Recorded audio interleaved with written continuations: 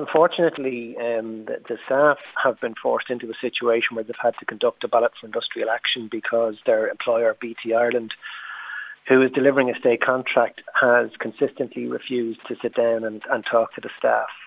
And as a result, the staff themselves, who have organised themselves into a union, have now felt that they have no choice but to ballot for industrial action, and have actually sought the assistance of the Workplace Relations Commission, the WRC. Now, the WRC have invited BT in to talk about the issues, and BT Ireland have refused to attend that meeting, which has left us in a very difficult position.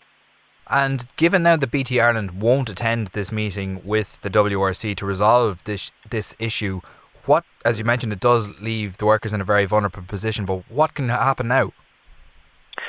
Well, really what BT Ireland have said to the staff in refusing to attend the WRC, and it's worth saying as well now that BT Ireland is delivering a very lucrative state contract, right? And what has happened now is they've refused to attend a meeting in a state institution, in the WRC.